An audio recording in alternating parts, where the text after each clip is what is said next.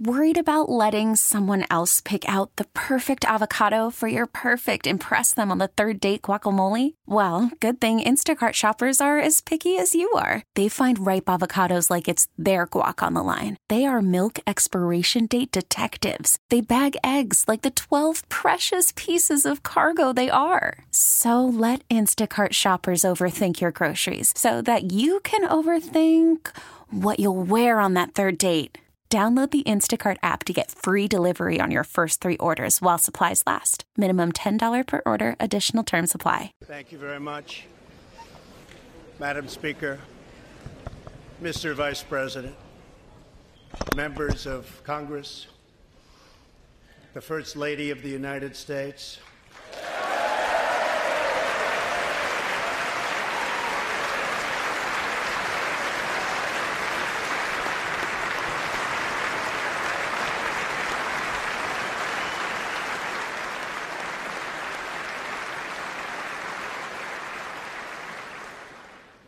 And my fellow Americans, we meet tonight at a moment of unlimited potential.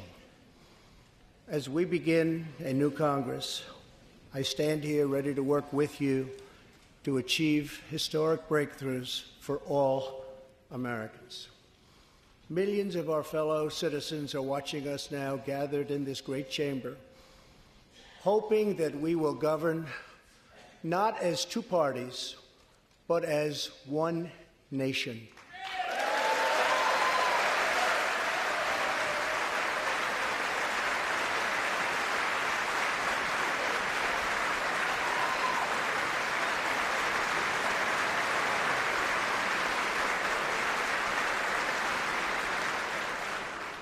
The agenda I will lay out this evening is not a Republican agenda or a Democrat agenda. It's the agenda of the American people. Many of us have campaigned on the same core promises: to defend American jobs and demand fair trade for American workers, to rebuild and revitalize our nation's infrastructure, to reduce the price of health care and prescription drugs, to create an immigration system that is safe, lawful, modern, and secure, and to pursue a foreign policy that puts America's interest first. There is a new opportunity in American politics if only we have the courage together to seize it.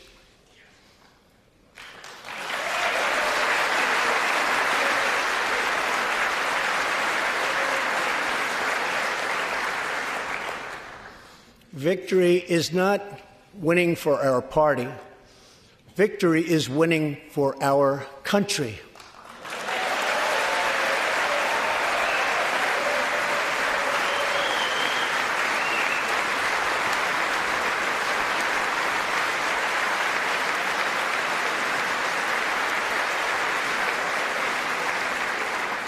This year, America will recognize 2 important anniversaries that show us the majesty of America's mission and the power of American pride.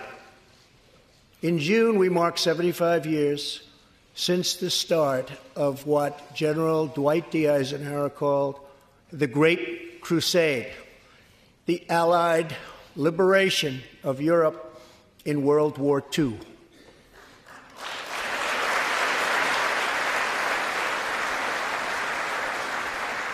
On D-Day, June 6, 1944, 15,000 young American men jumped from the sky, and 60,000 more stormed in from the sea to save our civilization from tyranny.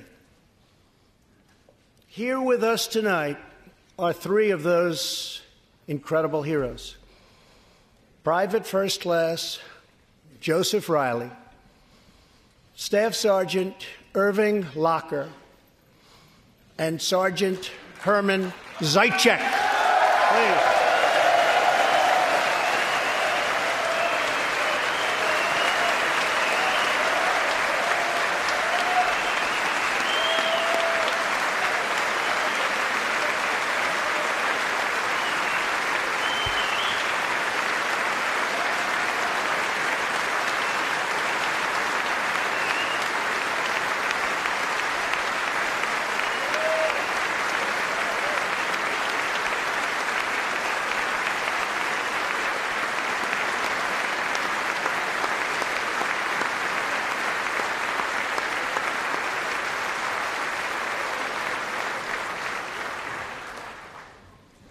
gentlemen, we salute you.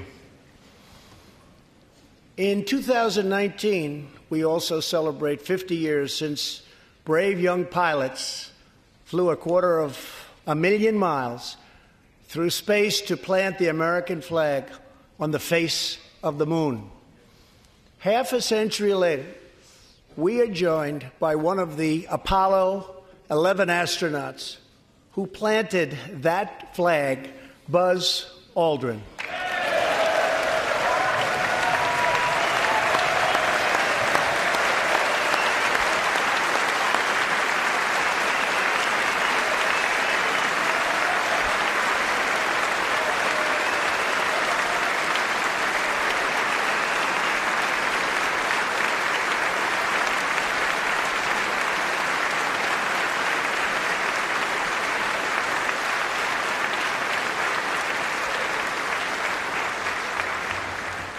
Thank you, Buzz.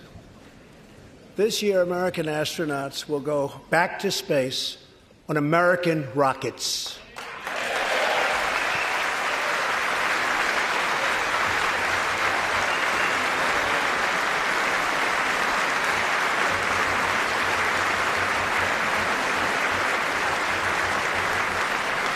In the 20th century, America saved freedom, transformed science, redefined the middle class, and when you get down to it, there's nothing anywhere in the world that can compete with America.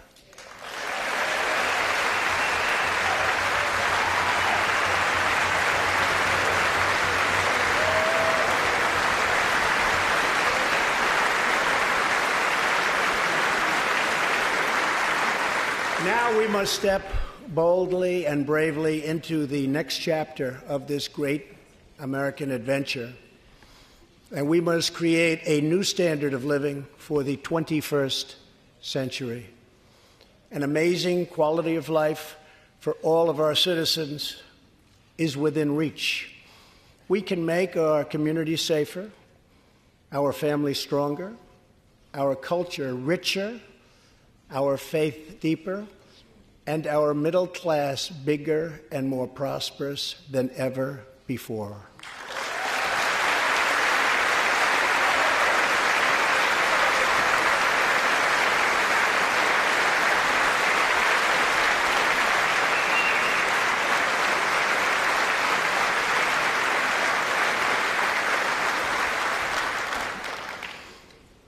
But we must reject the politics of revenge, resistance, and retribution, and embrace the boundless potential of cooperation, compromise, and the common good.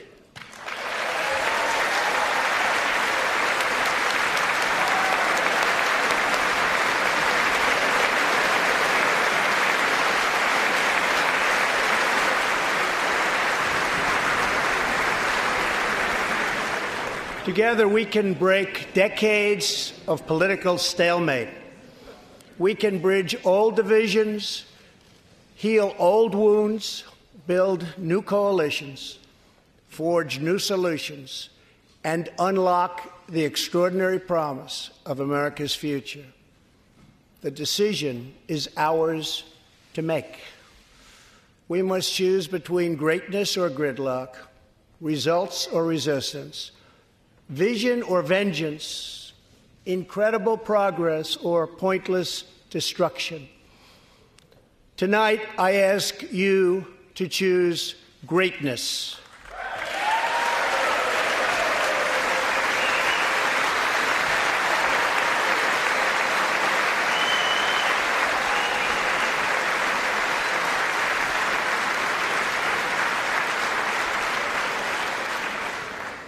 Over the last 2 years, my administration has moved with urgency and historic speed to confront problems neglected by leaders of both parties over many decades. In just over 2 years since the election, we have launched an unprecedented economic boom, a boom that has rarely been seen before. There's been nothing like it. We have created 5.3 million new jobs, and importantly added 600,000 new manufacturing jobs, something which almost everyone said was impossible to do. But the fact is, we are just getting started.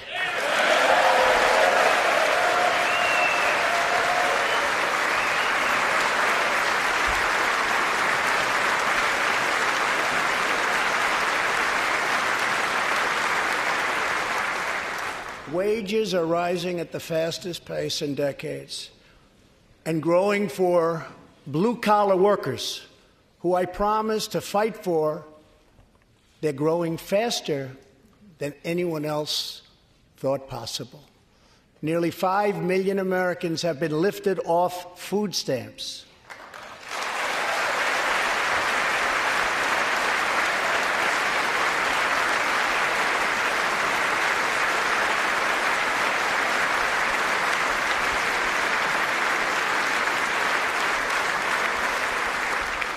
The U.S. economy is growing almost twice as fast today as when I took office, and we are considered far and away the hottest economy anywhere in the world, not even close.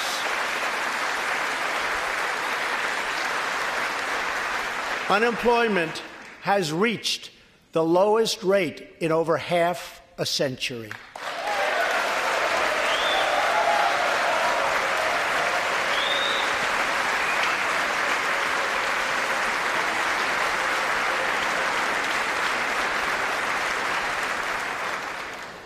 African American, Hispanic American, and Asian American unemployment have all reached their lowest levels ever recorded.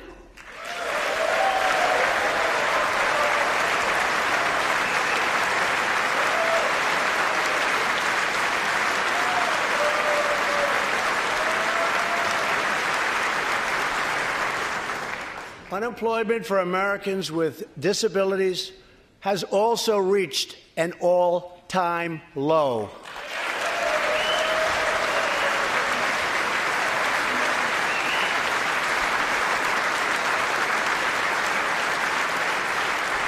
More people are working now than at any time in the history of our country. 157 million people at work.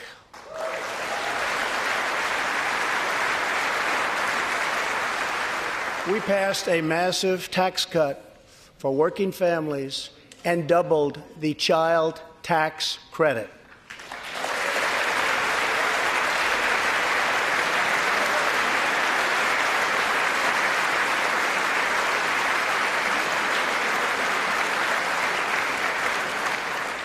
We virtually ended the estate tax, or death tax, as it is often called, on small businesses, for ranches, and also for family farms.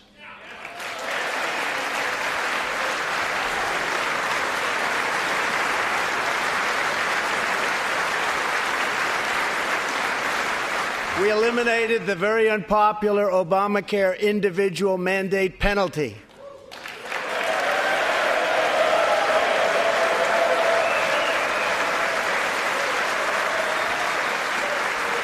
And to give critically ill patients access to life-saving cures, we passed, very importantly, Right to Try.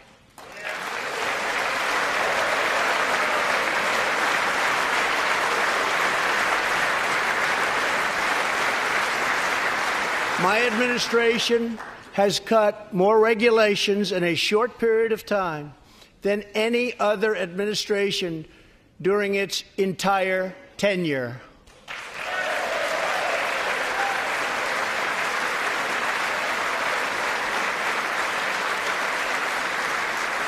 Companies are coming back to our country in large numbers, thanks to our historic reductions in taxes and regulations.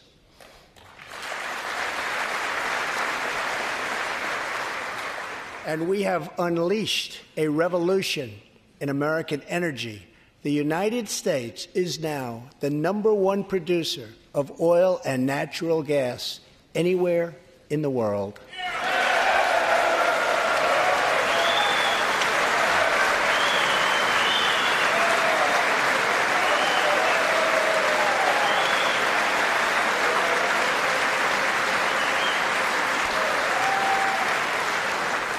And now, for the first time in 65 years, we are a net exporter of energy.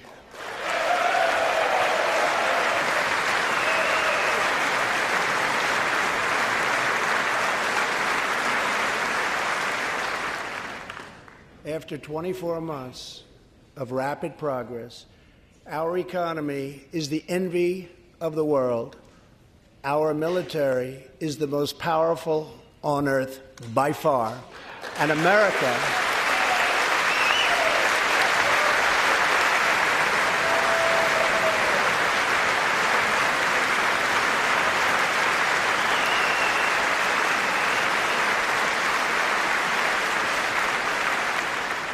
America is again winning each and every day.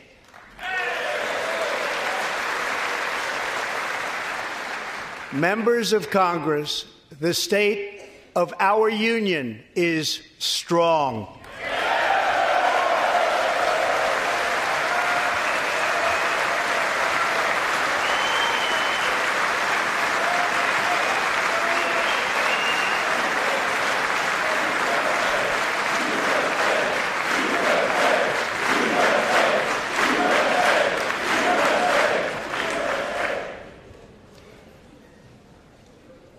That sounds so good.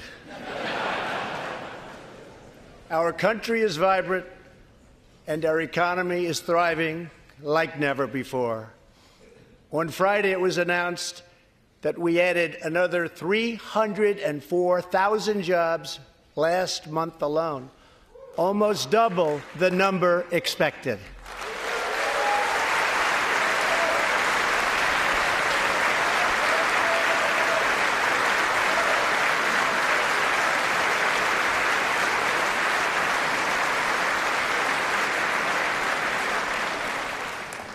An economic miracle is taking place in the United States, and the only thing that can stop it are foolish wars, politics, or ridiculous partisan investigations.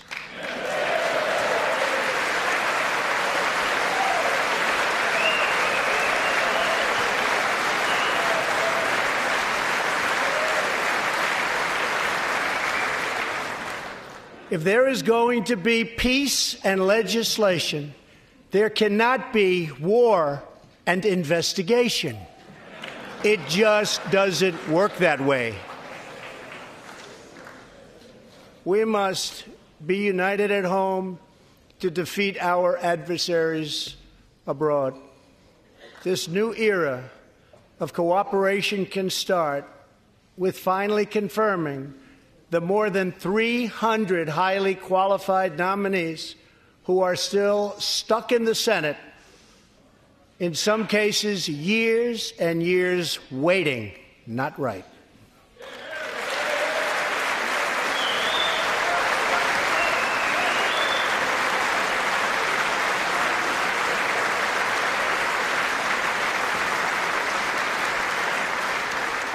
The Senate has failed to act on these nominations, which is unfair to the nominees and very unfair to our country. Now is the time for bipartisan action. Believe it or not, we have already proven that that's possible. In the last Congress, both parties came together to pass unprecedented legislation to confront the opioid crisis, a sweeping new farm bill, historic VA reforms, and after 4 decades of rejection, we passed VA accountability so that we can finally terminate those who mistreat our wonderful veterans.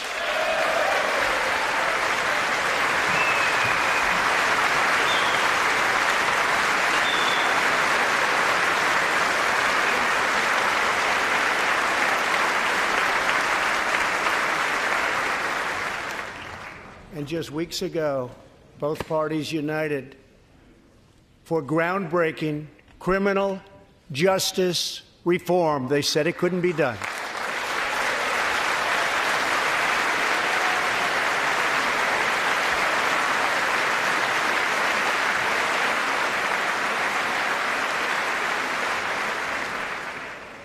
Last year, I heard through friends the story of Alice Johnson. I was deeply moved. In 1997, Alice was sentenced to life in prison as a first-time nonviolent drug offender. Over the next 22 years, she became a prison minister, inspiring others to choose a better path. She had a big impact on that prison population and far beyond. Alice's story underscores the disparities and unfairness that can exist in criminal sentencing and the need to remedy this total injustice. She served almost that 22 years and had expected to be in prison for the remainder of her life. In June, I commuted Alice's sentence. When I saw Alice's beautiful family greet her at the prison gates, hugging and kissing and crying and laughing, I knew I did something right. Alice is with us tonight, and she is a terrific woman. Terrific. Alice, please.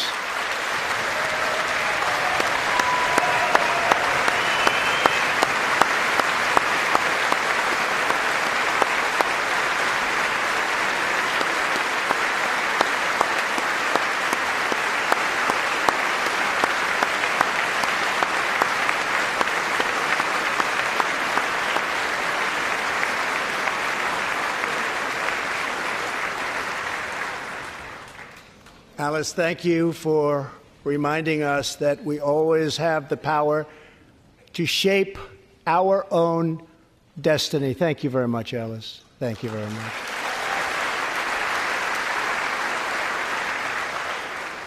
Inspired by stories like Alice's, my administration worked closely with members of both parties to sign the First Step Act into law. Big deal. It's a big deal.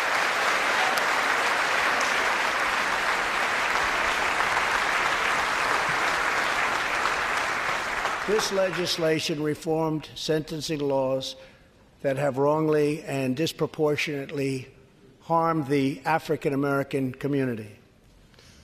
The First Step Act gives nonviolent offenders the chance to re-enter society as productive, law-abiding citizens. Now, states across the country are following our lead. America is a nation that believes in redemption. We are also joined tonight by Matthew Charles from Tennessee.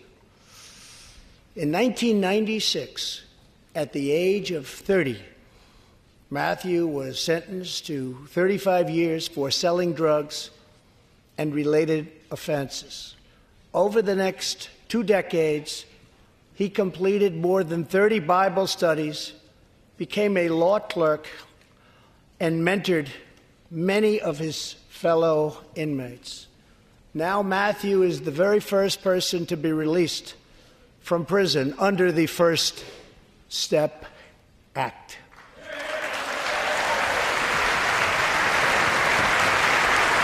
Matthew, please.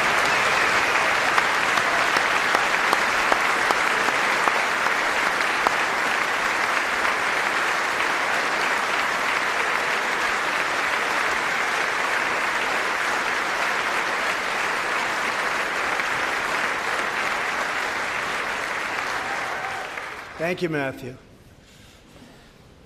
Welcome home.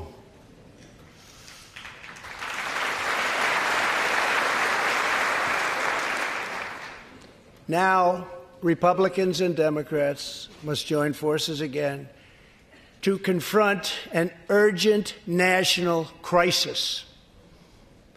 Congress has 10 days left to pass a bill that will fund our government, protect our homeland, and secure our very dangerous southern border.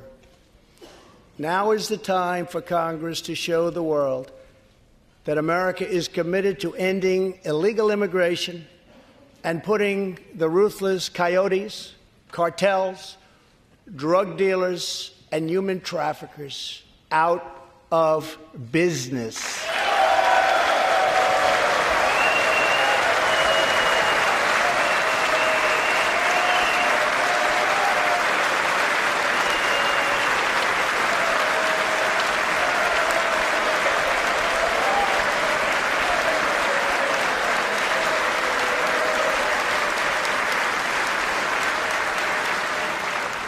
As we speak, large, organized caravans are on the march to the United States.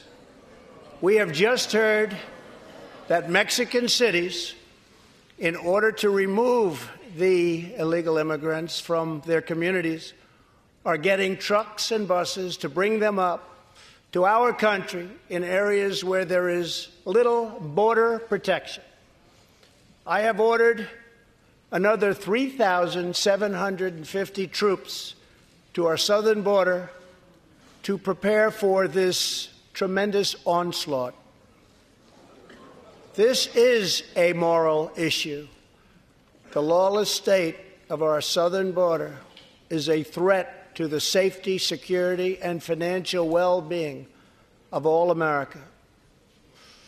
We have a moral duty to create an immigration system that protects the lives and jobs of our citizens. This includes our obligation to the millions of immigrants living here today who followed the rules and respected our laws. Legal immigrants enrich our nation and strengthen our society in countless ways.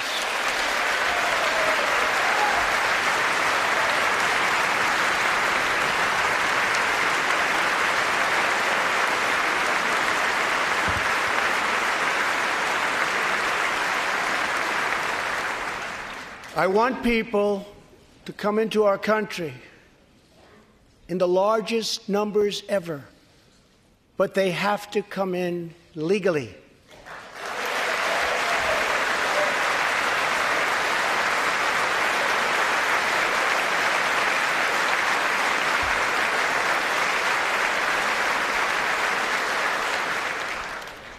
Tonight I am asking you to defend our very dangerous southern border out of love and devotion to our fellow citizens and to our country. No issue better illustrates the divide between America's working class and America's political class than illegal immigration. Wealthy politicians and donors push for open borders while living their lives behind walls and gates and guards.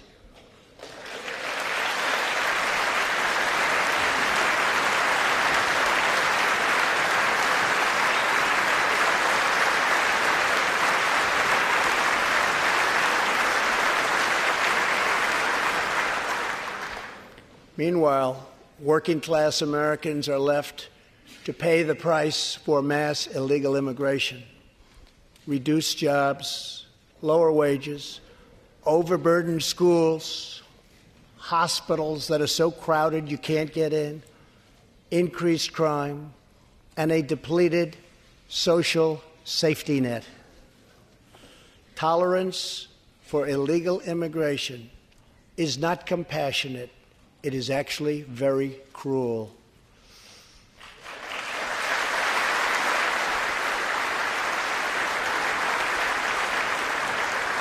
One in 3 women is sexually assaulted on the long journey north. Smugglers use migrant children as human pawns to exploit our laws and gain access to our country. Human traffickers and sex traffickers take advantage of the wide open areas between our ports of entry to smuggle thousands of young girls and women into the United States and to sell them into prostitution and modern-day slavery.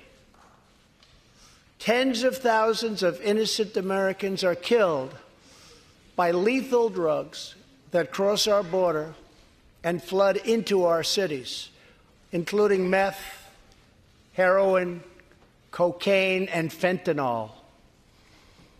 The savage gang, MS-13, now operates in at least 20 different American states, and they almost all come through our southern border.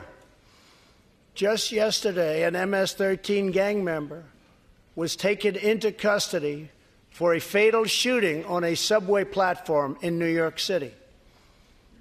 We are removing these gang members by the thousands, but until we secure our border, they're going to keep streaming right back in.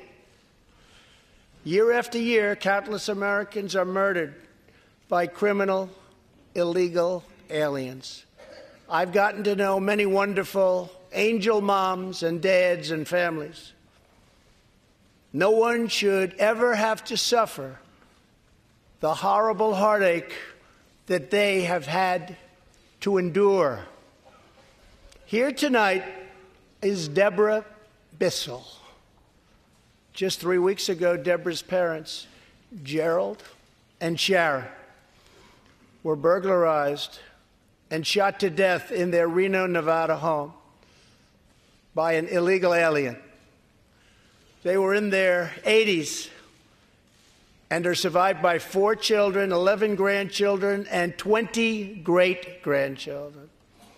Also here tonight are Gerald and Sharon's granddaughter, Heather, and great-granddaughter, Madison.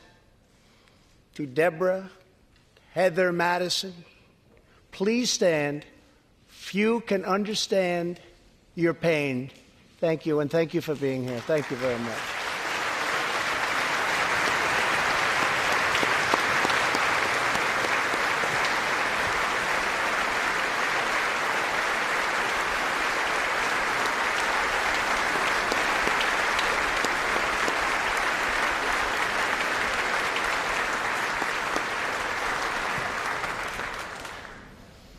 I will never forget, and I will fight for the memory of Gerald and Sharon, that it should never happen again. Not one more American life should be lost because our nation failed to control its very dangerous border. In the last 2 years, our brave ICE officers made 266,000 arrests of criminal aliens, including those charged or convicted of nearly 100,000 assaults, 30,000 sex crimes, and 4,000 killings or murders. We are joined tonight by one of those law enforcement heroes, ICE Special Agent Elvin Hernandez. When Elvin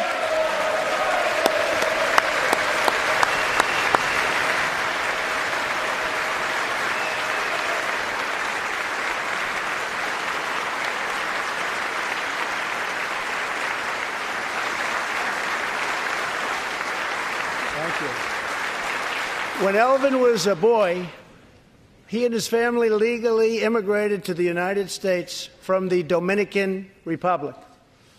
At the age of 8, Elvin told his dad he wanted to become a special agent. Today, he leads investigations into the scourge of international sex trafficking. Elvin says that if I can make sure these young girls get their justice, I've really done my job. Thanks to his work and that of his incredible colleagues, more than 300 women and girls have been rescued from the horror of this terrible situation. And more than 1,500 sadistic traffickers have been put behind bars.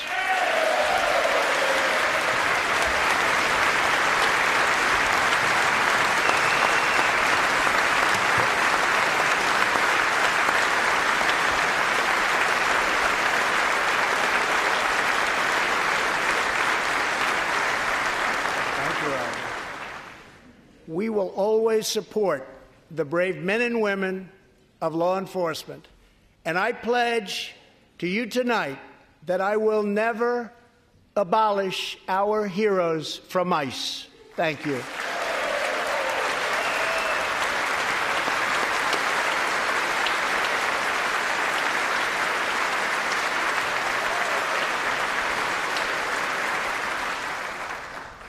My administration has sent to Congress a common-sense proposal to end the crisis on the southern border. It includes humanitarian assistance, more law enforcement, drug detection at our ports, closing loopholes that enable child smuggling, and plans for a new physical barrier or wall to secure the vast areas between our ports of entry. In the past, most of the people in this room voted for a wall, but the proper wall never got built. I will get it built.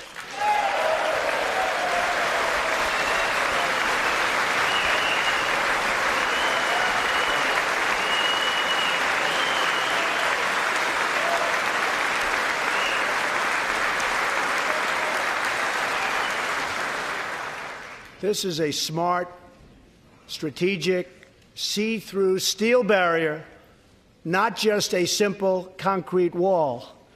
It will be deployed in the areas identified by the border agents as having the greatest need, and these agents will tell you where walls go up, illegal crossings go way, way down.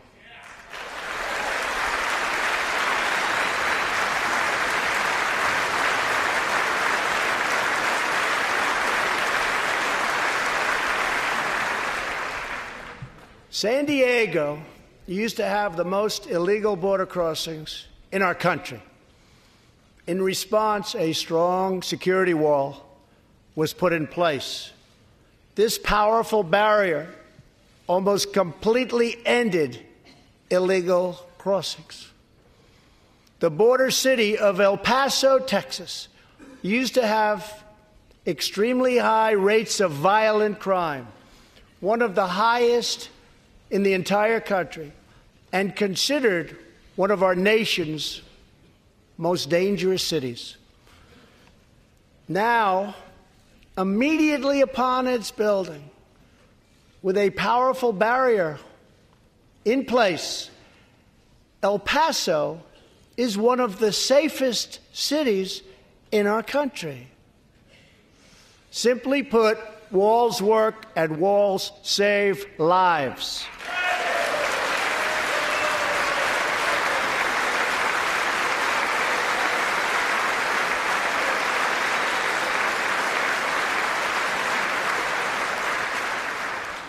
So let's work together, compromise, and reach a deal that will truly make America safe.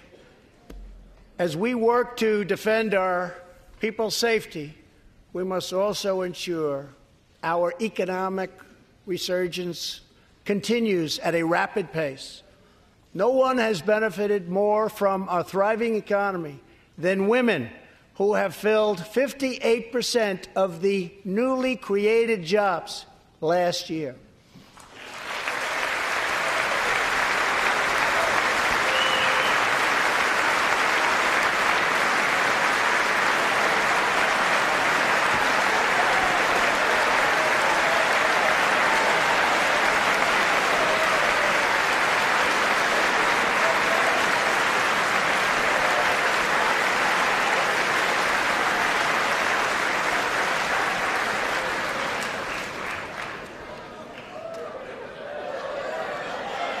You weren't supposed to do that. Thank you very much. Thank you very much. All Americans can be proud that we have more women in the workforce than ever before.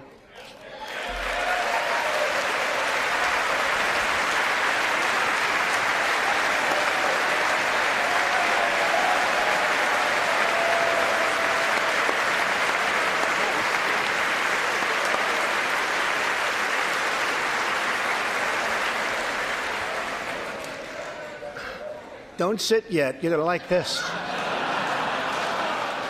And exactly 1 century after Congress passed the constitutional amendment giving women the right to vote, we also have more women serving in Congress than at any time before.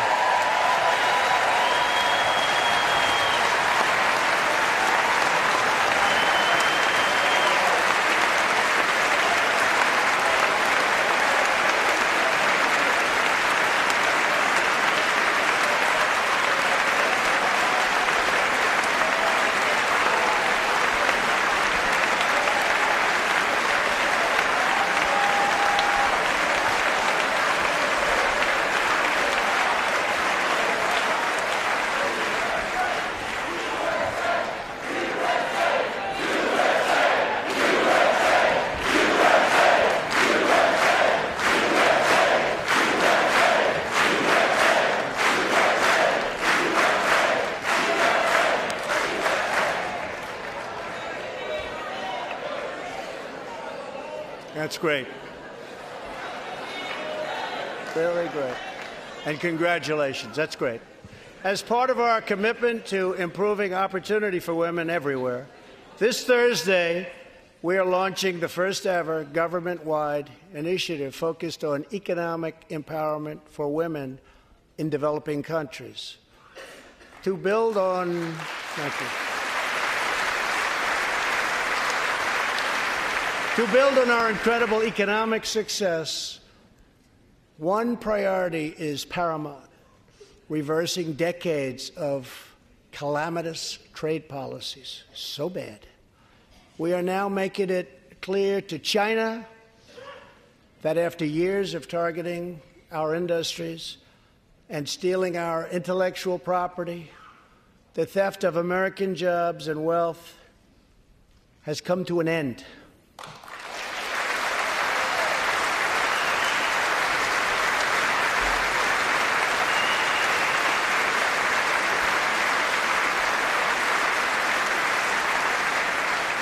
Therefore, we recently imposed tariffs on $250 billion of Chinese goods, and now our Treasury is receiving billions and billions of dollars.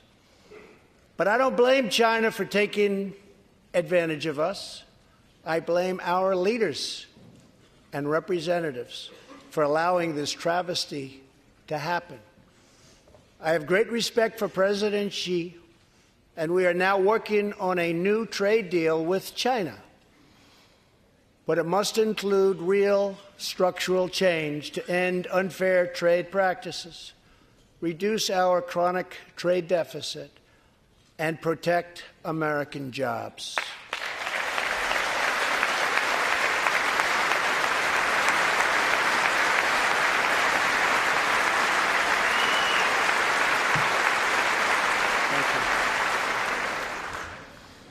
Another historic trade blunder was the catastrophe known as NAFTA. I have met the men and women of Michigan, Ohio, Pennsylvania, Indiana, New Hampshire, and many other states whose dreams were shattered by the signing of NAFTA. For years, politicians promised them they would renegotiate for a better deal. But no one ever tried until now. Our new U.S.-Mexico-Canada agreement, the USMCA, will replace NAFTA and deliver for American workers like they haven't had delivered to for a long time. I hope you can pass the USMCA into law so that we can bring back our manufacturing jobs in even greater numbers, expand American agriculture, protect intellectual property, and ensure that more cars are proudly stamped with our 4 beautiful words: Made in the USA.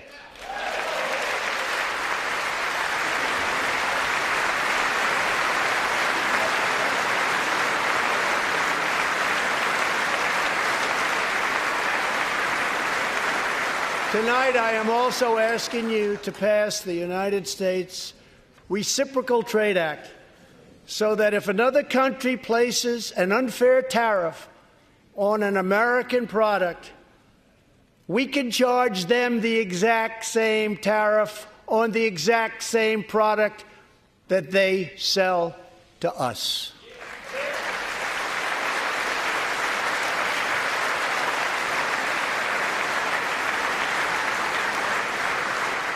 Both parties should be able to unite for a great rebuilding of America's crumbling infrastructure.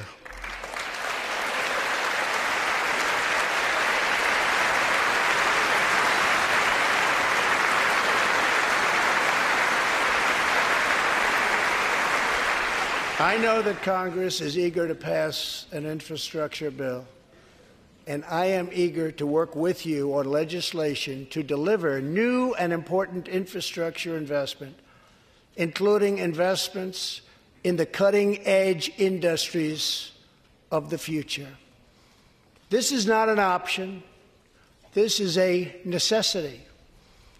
The next major priority for me and for all of us should be to lower the cost of health care and prescription drugs, and to protect patients with pre-existing conditions.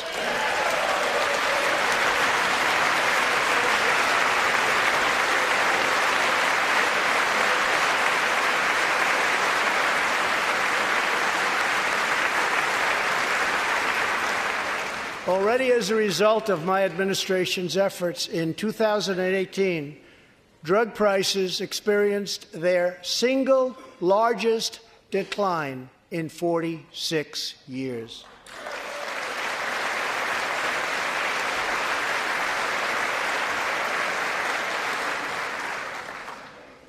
But we must do more. It's unacceptable that Americans pay vastly more than people in other countries for the exact same drugs, often made in the exact same place. This is wrong. This is unfair. And together, we will stop it. And we'll stop it fast.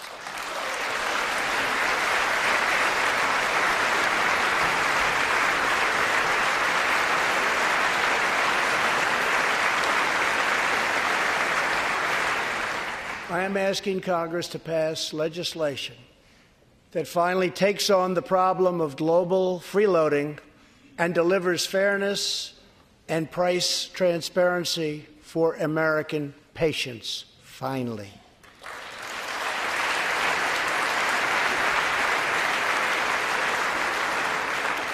We should also require drug companies, insurance companies, and hospitals to disclose real prices to foster competition and bring costs way down.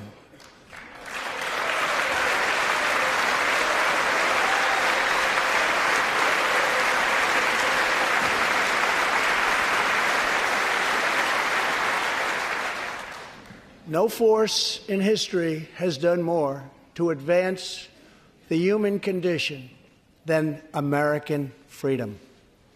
In recent years,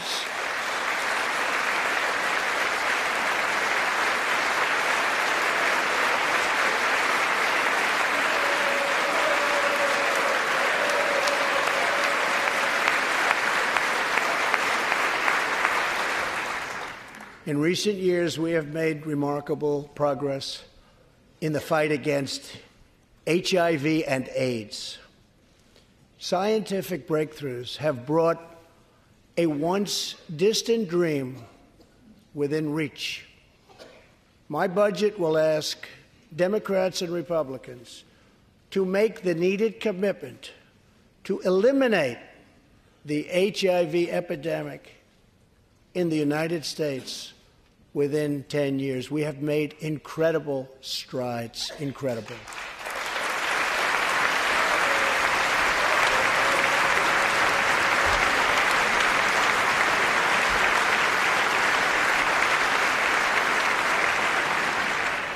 Together, we will defeat AIDS in America and beyond.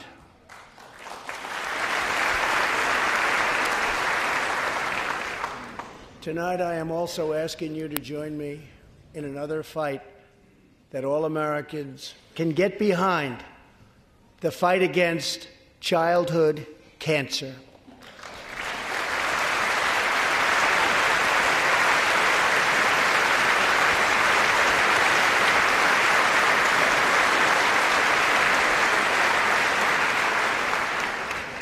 Joining Melania in the gallery this evening is a very brave 10-year-old girl, Grace Eline. Every birthday,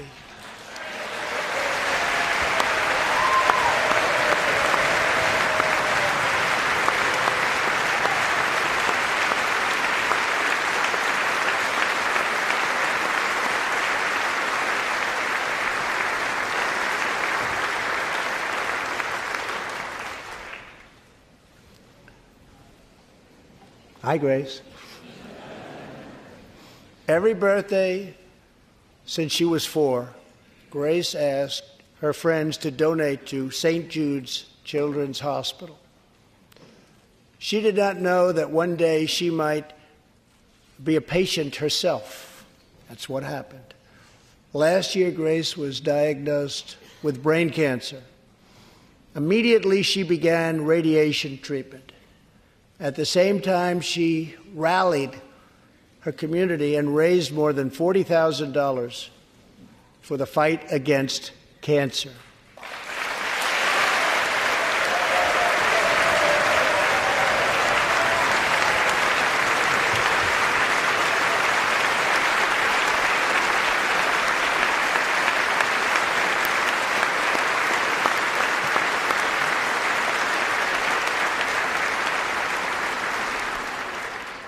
When Grace completed treatment last fall, her doctors and nurses cheered. They loved her. They still love her. With tears in their eyes as she hung up a poster that read, "Last day of chemo."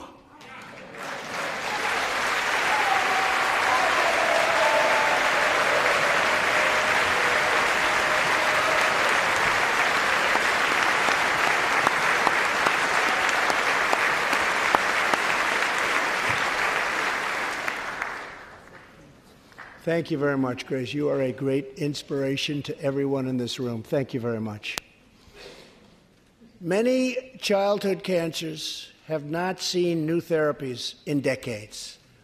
My budget will ask Congress for $500 million over the next 10 years to fund this critical life-saving research. To help support working parents, the time has come to pass school choice for Americans' children.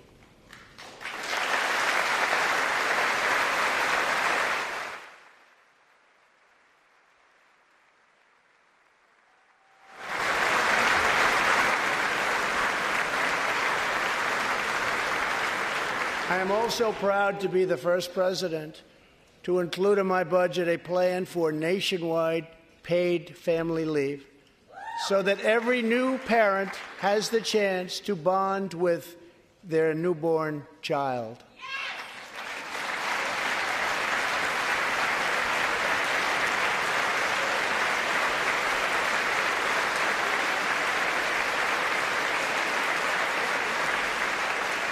There could be no greater contrast to the beautiful image of a mother holding her infant child than the chilling displays our nation saw in recent days. Lawmakers in New York cheered with delight upon the passage of legislation that would allow a baby to be ripped from the mother's womb moments from birth. These are living, feeling, beautiful babies who will never get the chance to share their love and their dreams with the world. And then we had the case of the governor of Virginia, where he stated he would execute a baby after birth. To defend the dignity of every person, I am asking Congress to pass legislation to prohibit the late-term abortion of children who can feel pain in the mother's womb.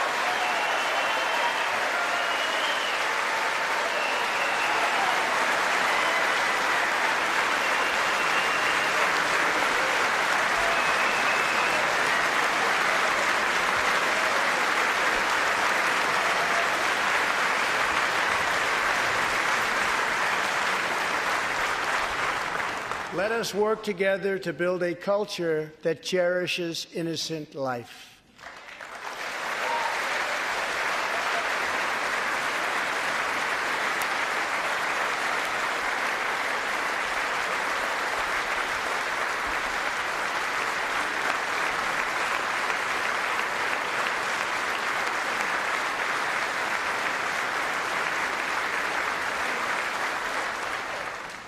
And let us reaffirm a fundamental truth. All children, born and unborn, are made in the holy image of God. The final part of my agenda is to protect American security. Over the last 2 years, we have begun to fully rebuild the United States military with $700 billion last year and $716 billion this year. We are also getting other nations to pay their fair share. Finally.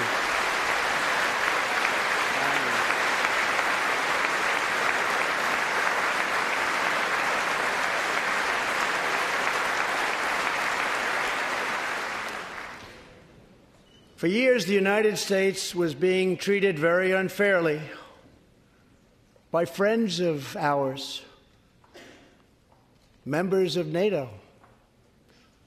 But now we have secured, over the last couple of years, more than $100 billion of increase in defense spending from our NATO allies. They said it couldn't be done.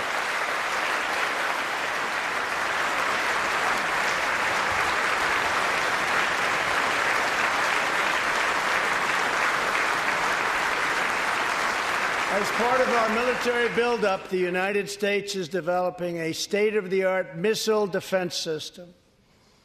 Under my administration, we will never apologize for advancing America's interests.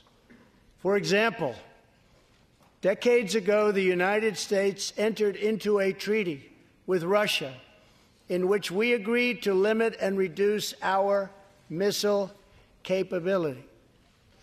While we followed the agreement and the rules to the letter, Russia repeatedly violated its terms.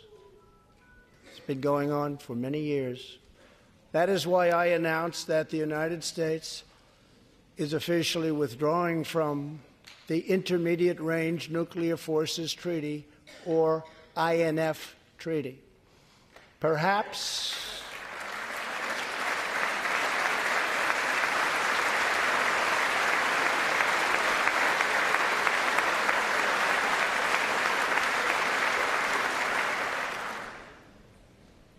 we really have no choice. Perhaps we can negotiate a different agreement, adding China and others, or perhaps we can't, in which case we will outspend and out-innovate all others by far.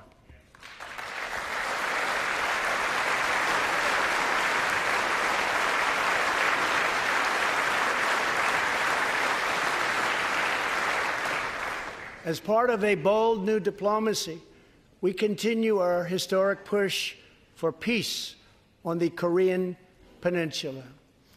Our hostages have come home. Nuclear testing has stopped, and there has not been a missile launch in more than 15 months. If I had not been elected President of the United States, we would right now, in my opinion, be in a major war with North Korea.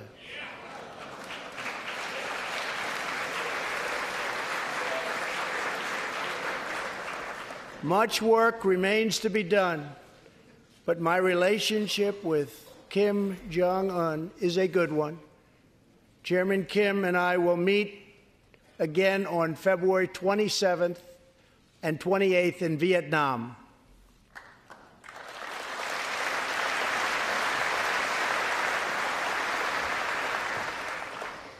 2 weeks ago, the United States officially recognized the legitimate government of Venezuela and its new president, Juan Guaido.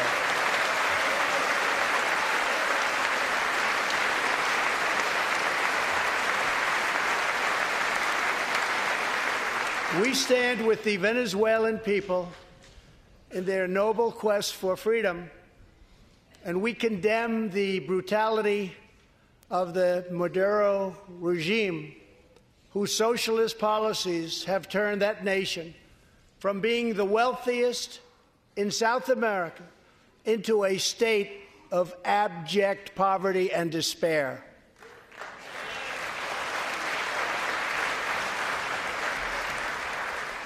Here in the United States, we are alarmed by the new calls to adopt socialism in our country.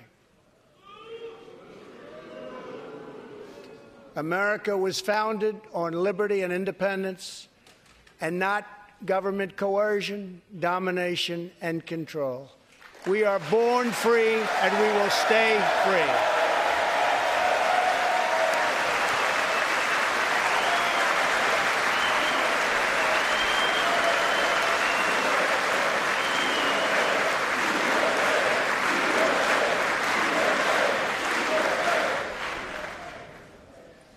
Tonight, we renew our resolve that America will never be a socialist country.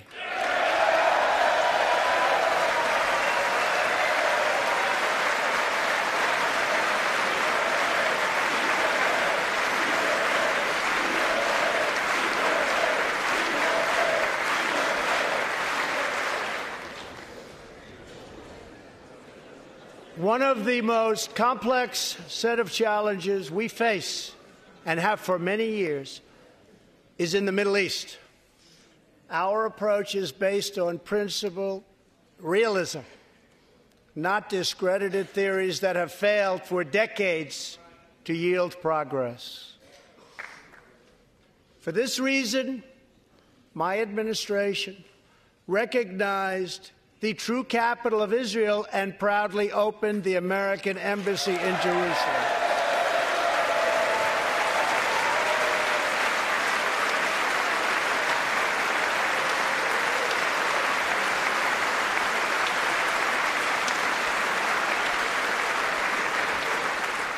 Our brave troops have now been fighting in the Middle East for almost 19 years. In Afghanistan and Iraq, nearly 7,000 American heroes have given their lives. More than 52,000 Americans have been badly wounded. We have spent more than $7 trillion in fighting wars in the Middle East. As a candidate for president, I loudly pledged a new approach. Great nations do not fight endless wars.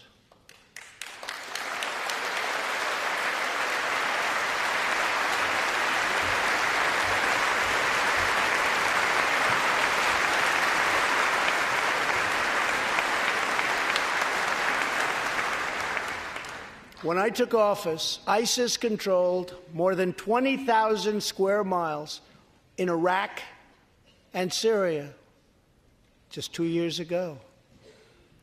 Today, we have liberated virtually all of the territory from the grip of these bloodthirsty monsters.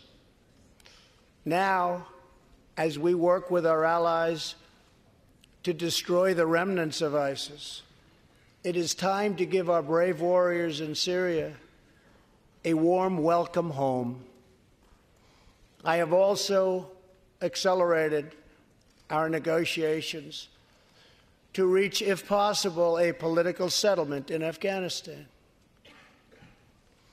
The opposing side is also very happy to be negotiating.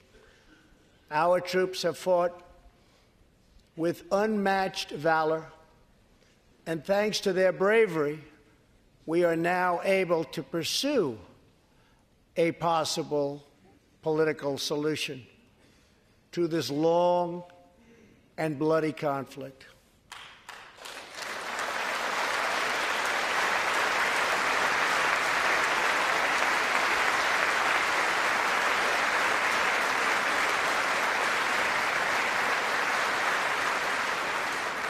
In Afghanistan, my administration is holding constructive talks with a number of Afghan groups, including the Taliban.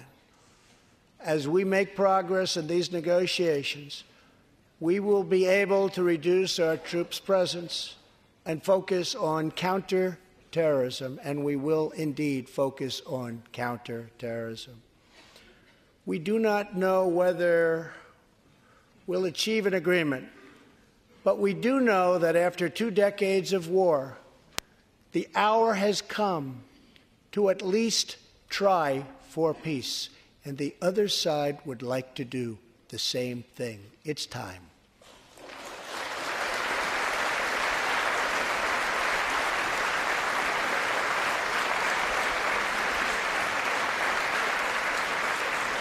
Above all, friend and foe alike must never doubt this nation's power and will to defend our people. 18 years ago, violent terrorists attacked the USS Cole, and last month, American forces killed one of the leaders of that attack.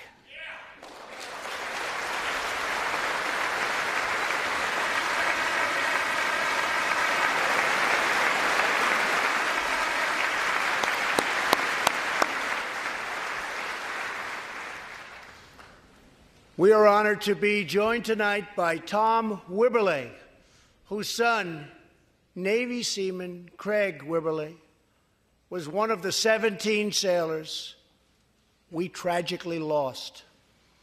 Tom, we vow to always remember the heroes of the USS Cole. Thank you, Tom.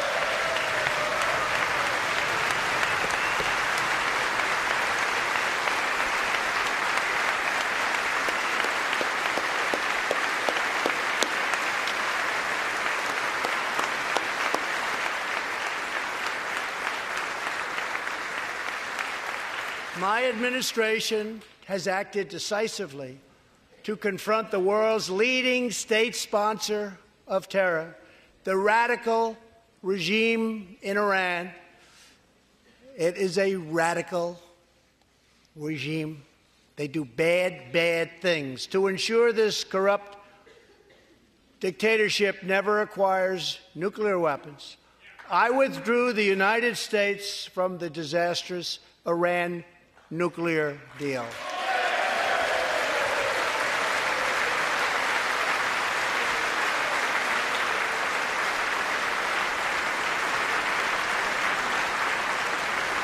And last fall, we put in place the toughest sanctions ever imposed by us on a country.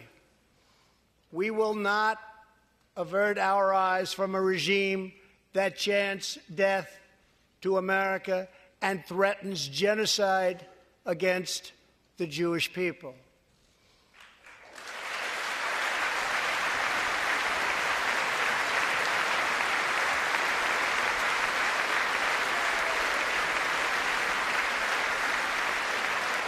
We must never ignore the vile poison of anti-Semitism or those who spread its venomous creed. With one voice, we must confront this hatred anywhere and everywhere it occurs. Just months ago, 11 Jewish Americans were viciously murdered in an anti-Semitic attack on the Tree of Life Synagogue in Pittsburgh. SWAT officer Timothy Matson raced into the gunfire and was shot 7 times chasing down the killer, and he was very successful. Timothy has just had his 12th surgery, and he's going in for many more. but he made the trip to be here with us tonight. Officer Mattson, please.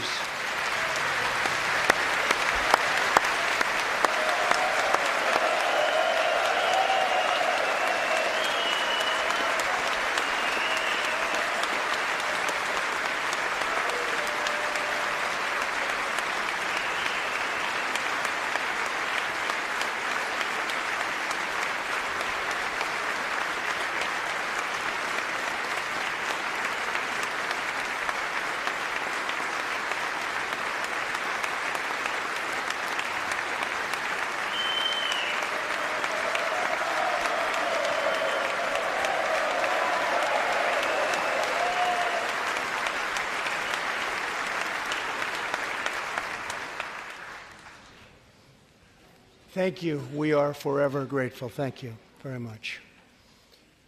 Tonight, we are also joined by Pittsburgh survivor Judah Samet. He arrived at the synagogue as the massacre began. But not only did Judah narrowly escape death last fall, more than 7 decades ago, he narrowly survived the Nazi concentration camps. Today is Judah's 81st birthday.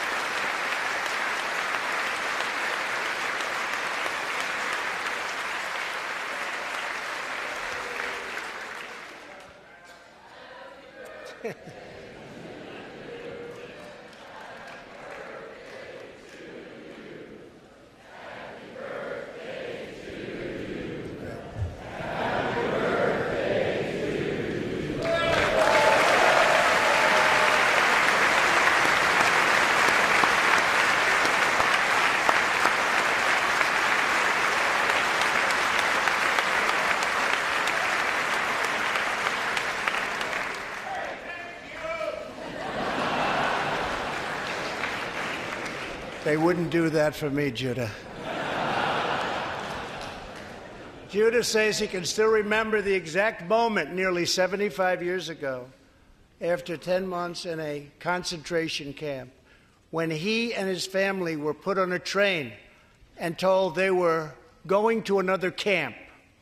Suddenly, the train screeched to a very strong halt. A soldier appeared. Judah's family braced for the absolute worst. Then his father cried out with joy, "It's the Americans! It's the Americans!"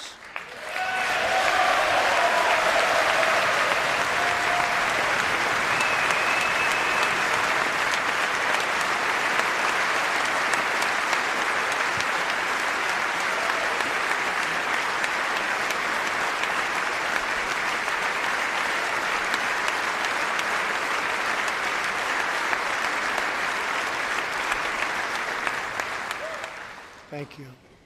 A second Holocaust survivor who is here tonight, Joshua Kaufman, was a prisoner at Dachau.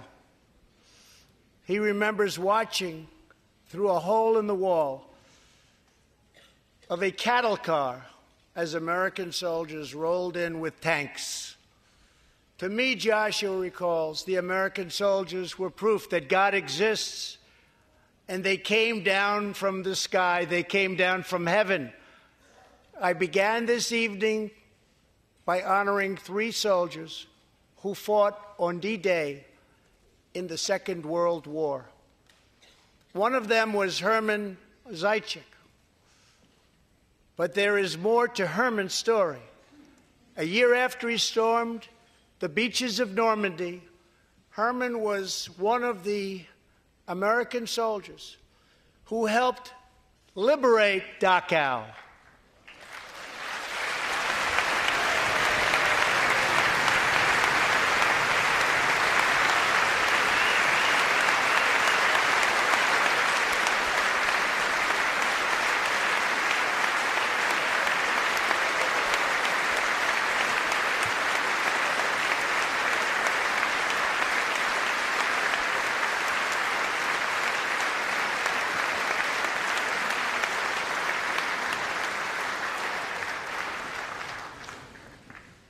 He was one of the Americans who helped rescue Joshua from that hell on earth. Almost 75 years later, Herman and Joshua are both together in the gallery tonight, seated side by side, here in the home of American freedom. Herman and Joshua, your presence this evening is very much appreciated. Thank you very much.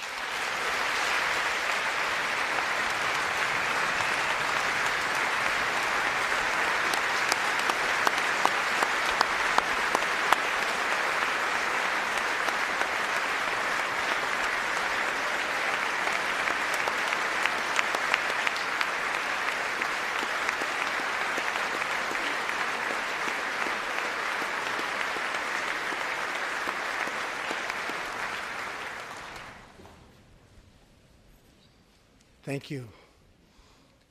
When American soldiers set out beneath the dark skies over the English Channel in the early hours of D-Day 1944, they were just young men of 18 and 19 hurtling on fragile landing craft toward the most momentous battle in the history of war. They did not know if they would survive the hour. They did not know if they would grow old, but they knew that America had to prevail. Their cause was this nation and generations yet unborn. Why did they do it? They did it for America. They did it for us. Everything that has come since our triumph over communism, our giant leaps of science and discovery, our unrivaled progress towards equality and justice, all of it is possible thanks to the blood and tears and courage and vision of the Americans who came before. Think of this Capitol. Think of this very chamber where lawmakers before you voted to end slavery, to build the railroads and the highways and defeat fascism, to secure civil rights and to face down evil empires. Here tonight, we have legislators from across this magnificent republic. You have come from the rocky shores of Maine and the volcanic peaks of Hawaii, from the snowy woods of Wisconsin and the red deserts of Arizona, from the green farms of Kentucky and the golden beaches of California. Together we represent the most extraordinary nation in all of history. What will we do with this moment? How will we be remembered?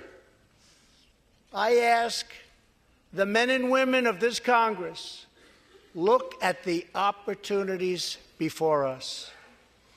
Our most thrilling achievements are still ahead. Our most exciting journeys still await.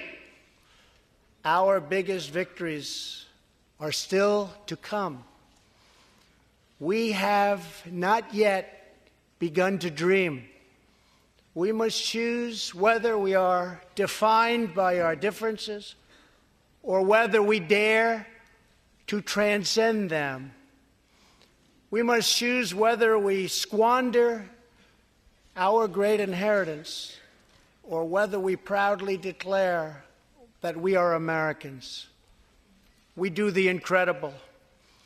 We defy the impossible. We conquer the unknown. This is the time to reignite the American imagination. This is the time to search for the tallest summit and set our sights on the brightest star. This is the time to rekindle the bonds of love and loyalty and memory that link us together as citizens, as neighbors, as patriots. This is our future, our fate, and our choice to make. I am asking you to choose greatness. No matter the trials we face, no matter the challenges to come, we must go forward together.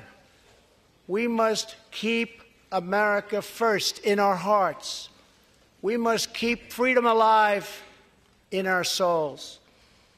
And we must always keep faith in America's destiny. That one nation, under God, must be the hope and the promise and the light and the glory among all the nations of the world. Thank you, God bless you, and God bless America. Thank you very much. All-star closer, Kenley Jansen, we have a question. What's the best podcast of all time? Baseball isn't boring, baby. I'm Rob Bradford, and every single day I'm sitting down with the biggest names to show you this great game is the greatest game. It's my podcast. It's my passion. It's a cause I started more than 2 years ago and is now the most prolific national daily baseball pod there is. Another fact, so jump aboard the BIB Express. Follow and listen to Baseball Isn't Boring, presented by Wasabi Hot Cloud Storage on the free Odyssey app or wherever you get your podcasts.